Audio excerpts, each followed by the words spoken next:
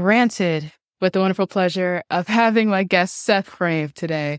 And we actually did talk a little bit, so he can kind of tell you a little bit of what's going on. I'm doing well, besides the fact that I have a broken foot. It slows me down, but I don't do any field work right now, so it's not that bad. Yeah, backpacking in Colorado. Did you want to talk a little bit about that? Besides the broken foot, I mean, that sounded beautiful. Oh, yeah. Of course, I had multiple maps with me because I am a map nerd. We were in the Uncompahgre Wilderness area in the San Juan Mountains, in like the Cimarron range of the San Juan Mountains. We intended to do a 2-night overnight backpacking trip. We got to about 12,000 feet and realized that the elevation is probably like too much for it to be like a fun, casual backpacking trip. So we just cut the trip short and found a camp and hiked out the next day. And that freed us up another day where we went on an easy day hike where I broke my foot. The main goal of that vacation was to have a physically exhausting trip, but mentally relaxing. I was with my best friend. We'd known each other since we were like 3. So we're basically the same person by now. He keeps stealing all my punchlines for our jokes. And it was a nice place to be. And I would go back. Besides the backpacking and the broken foot, did you want to give us a little bit about your background and the work that you do? I've been doing GIS for like a decade and a half now. I say it like that because 17 years sounds longer.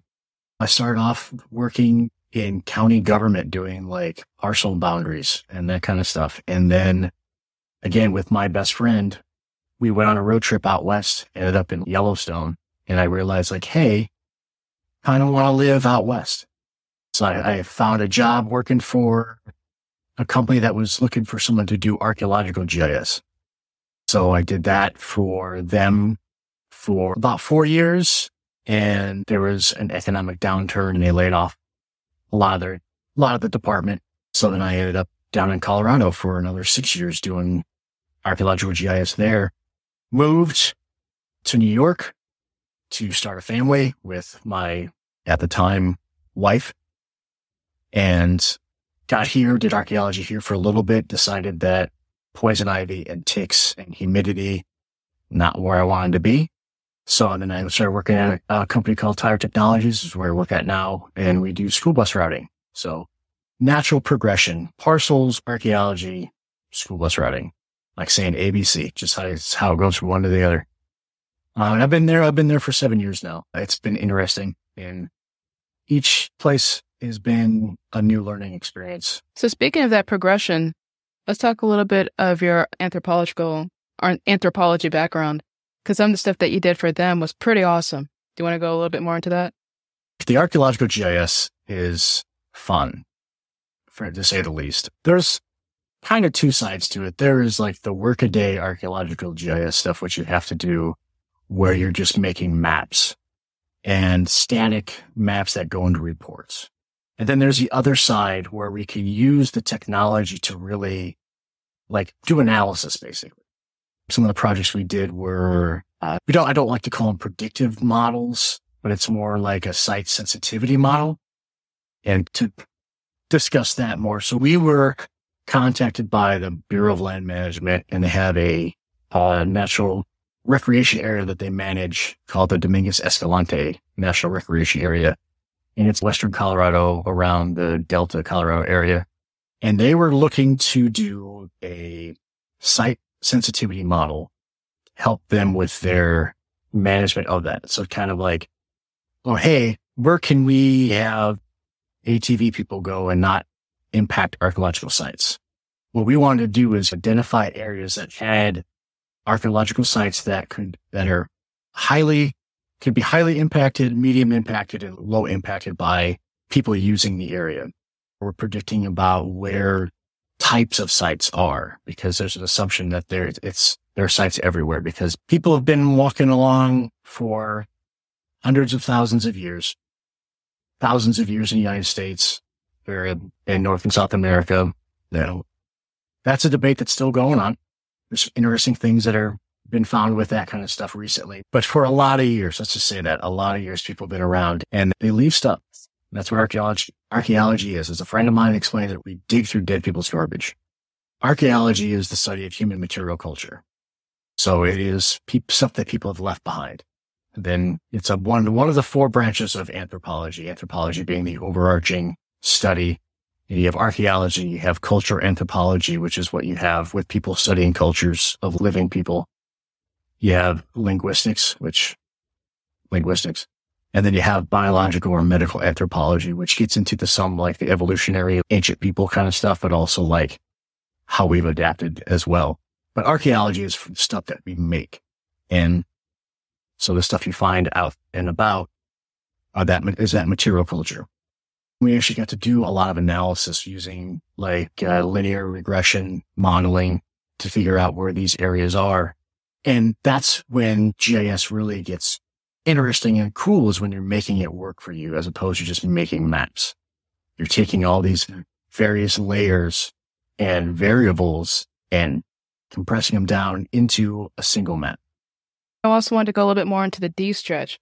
Yeah, that's not even so much GIS related, although the technology that is used in D stretch, which stands for decorrelation stretch, was originally created by JPL in NASA to enhance like Mars imagery, aerial imagery. Nice. Cool. So it's a software program that will take the imagery, and it's best to use like the raw imagery, and it will basically make a false color. It basically switches the bands of the colors around, bring out stuff that may not be seen. So it's used in archaeology a lot to look at pictographs or rock art, but specifically stuff that's painted on them, because it does have color, as opposed to petroglyphs, which are picked into the rock.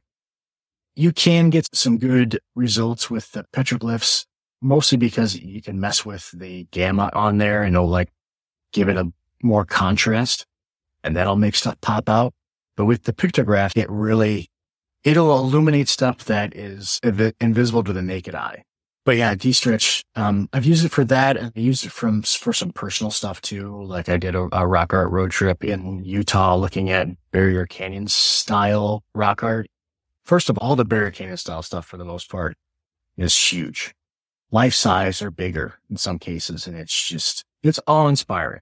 And if you ever get a chance to see some, don't touch it ever. Don't touch rock art ever.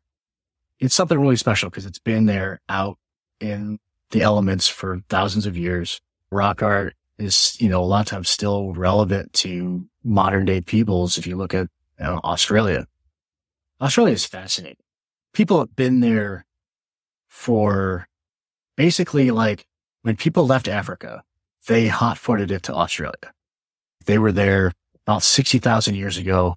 They left Africa 70,000 years ago, which is not a lot of time to get from that continent to another one. And what's really interesting is that the culture in that 60,000 years, there's still a link from those people to the modern day people. Rock art is still important. They still go, they will still go and touch up rock art because it still holds their cultural stories. Mm-hmm. But also there's rock art that has megafauna in it that is no longer around. There's the giant short-faced kangaroos. There's the thylacines, the Tasmanian tigers. There's the diprotodons, the giant wombats kind of stuff. But they still have maintained this story, and that's their culture still attached to these drawings, even tens of thousands of years later. Rock art is something that I find very fascinating, even though it's not necessarily GIS related. It does kind of tell us where we come from or where people come from. Deer don't live in Australia and never have. So the person who drew that came from someplace that did, which is fascinating. They came over that Wallace line, which kind of separates the faunal groups from like Southeast Asia from the Austral. Although back in the day, that was called, scientists call that differently because at the height of the last ice age, there's a lot more land. So you had this Sunda, which was the Southeast Asia peninsula, and then Australia and Tasmania and Papua New Guinea were all connected, and they call that Sahul. The geography of the planet has changed in the time span of people, which is fun too. Learning about different cultures is clearly very important to you, because not even just the rock art or just the evolution of humanity, you also have on your website, you have different languages. Why is language so important to you? Well, I was actually just explaining this earlier to my real estate agent. I'm looking to buy a house. We were sitting on the deck of a house that I was having an inspection done on, and we were talking. And I've come to this idea, or how I'm illustrating it to myself, of interacting with other people. So every person is an island that they create of their own experiences, right? Mm-hmm. My experiences are different than your experiences. And making any kind of relationship between two people, whether it's personal relationship, romantic relationship, business relationship, it's all about bridging from one island reality to another island reality. And the only way we can really do that is through language, because you can't see through my eyes and I can't see through yours. I don't know what your island is made out of. It helps if we have common experiences, but you can still make that bridge without it. But we have to use language, and languages have traveled with us as a culture, as humanity has spread, as they have traveled with us and evolved with us and merged and sometimes stagnated. That's interesting to think of too. Like my ex-wife's family is from Italy, from southern Italy, in the Puglia region, which is like the inside sole or inside of the heel of the boot of Italy. If you want to think about maps for a second while I talk about other stuff. But in like the 1400s, a large populations of Albanians came over, because Albania is just across the ocean, the sea there. They came over and settled in that area because of turmoil that was going on in Albania. So they speak a version of Albanian still in that section of Italy called Abarish. And it's very close to Old Albanian, because Albanian language has changed since they left, but that kind of got stuck in time. Kind of similar to how Icelandic is similar to Old Norse. Mm-hmm. You have these little populations that split off and their language just stops evolving. And then you have the main population, which things change and evolve over time. And you see it to some extent in the United States, where you have different accents to where you're at.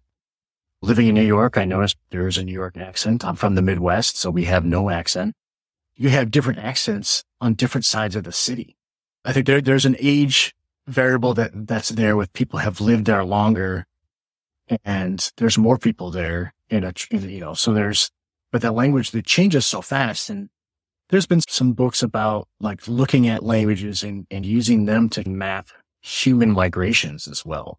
So is there a question involved in that, or I'm just talking about language, isn't it? Oh no. I was just interested in your fascination in culture and language. You like a lot of things that are abroad, or just the way people live.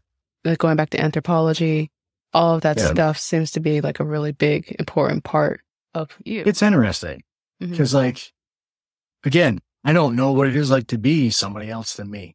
Mm-hmm. The closest I can get is to look at other people's cultures, and kind of like an example I use that is like watching TV stuff. I'm more interested in watching shows that feature LGBT people or African American people, because I'm not those people. And I know what it's like to be a straight white guy. I don't need to watch it on TV. I want to see something else. I want to experience life through somebody else's lens, basically. I believe, first and foremost, to travel, I think that you need to get out of your box and to see how other definitely. People are living their life. If you can get out of the States, that'd be even better. I myself am trying to get could be getting my passport this year. My favorite areas are very nomadic. So like Nepal, Tibet, places like that. That's my bucket list there. It's just really cool how people kind of doing it different, and there's nothing wrong with that. So that's wonderful. And then on top of that, on top of your love of culture and humanity, you also, I've seen some of your work as a cartographer. What's your favorite part of the globe that you've mapped? You've mapped a few. Yeah. I did a map of the Channel Islands that seemed to get a lot of traction, but that wasn't my favorite. So at one point, the Channel Islands had a population of tiny mammoths. They had swum out, full-size mammoths had swum out to the islands, and over the generations have shrunk in size. But they were pretty much, they can only swim out. They got there because the sea levels were lower. They probably were able to survive there because the sea levels were lower and there was more landmass. And then after the sea levels rose again, the population was no longer viable. But I was just looking at I wanted to see the islands and the underlying seabed to see like what those footprints of those ice age islands or landmass would look like. It got shouted out at an Esri conference. Mm-hmm. I did a map of that Sunda and Sahul, messing with the sea levels and dropping it down. I think they say at the height of the last ice age, the sea levels were 400 meters lower. So drop down the sea levels and colored that landmass to get an idea of what that ancient landmass might have looked like. 400 meters lower, wow. We'd almost say it was an age of ice. The planet was way different back then. Yeah. There's places that are gone now. The Americas that are gone because they traveled along the coast that's now submerged. Beringia is now submerged, the landmass between Russia and the United States. There is an area that connected the British Isles with mainland Europe called Doggerland, which is now gone. And they'll pull up artifacts and bones from mammoths and stuff from the seabed and fishing stuff all the time. So the planet that we evolved in, humans, homo sapiens, have been around for basically 100,000 years before we really invented farming, which is mind-boggling. Like, that's just the amount of the written record that we have is dwarfed by the amount of time that we don't have written records of as a human species. So what's the debate on it? Now you said it's a hot topic. When people got to the United States, or not the United States, but to the Americas, because for a lot of years, what's been 10,000 years has been Clovis first, where you had the Clovis culture was the first culture that was in the Americas, big game hunters, 10,000 years coming through the ice-free gap in Canada. But in the last 5-10 years, that day's been kind of pushed back, and we have stuff that's reliably 15,000 years. And then recently, in the past few years, they've uncovered some footprints, some trackways in like the White Sands area in New Mexico. And those might be 20,000, 23,000 years old. Those are really interesting. They have a trackway where it's an adult, a woman with probably like a 3-year-old child, and they can tell the adult's carrying the child. They stop. The adult puts the child down, kind of rearranges, picks the child up on the other side, and continues walking. And then you have the tracks of a giant ground sloth, which intersect those tracks of the humans, and reacts to them. So you can kind of understand it's contemporaneous, where the ground sloth stops, rears up on its hind legs, looks around, and then goes off in a different direction from where it was headed to begin with. So like it saw the human tracks, smelled the human, and then left. So they're dating those at 23,000 years, which is a big jump from 10.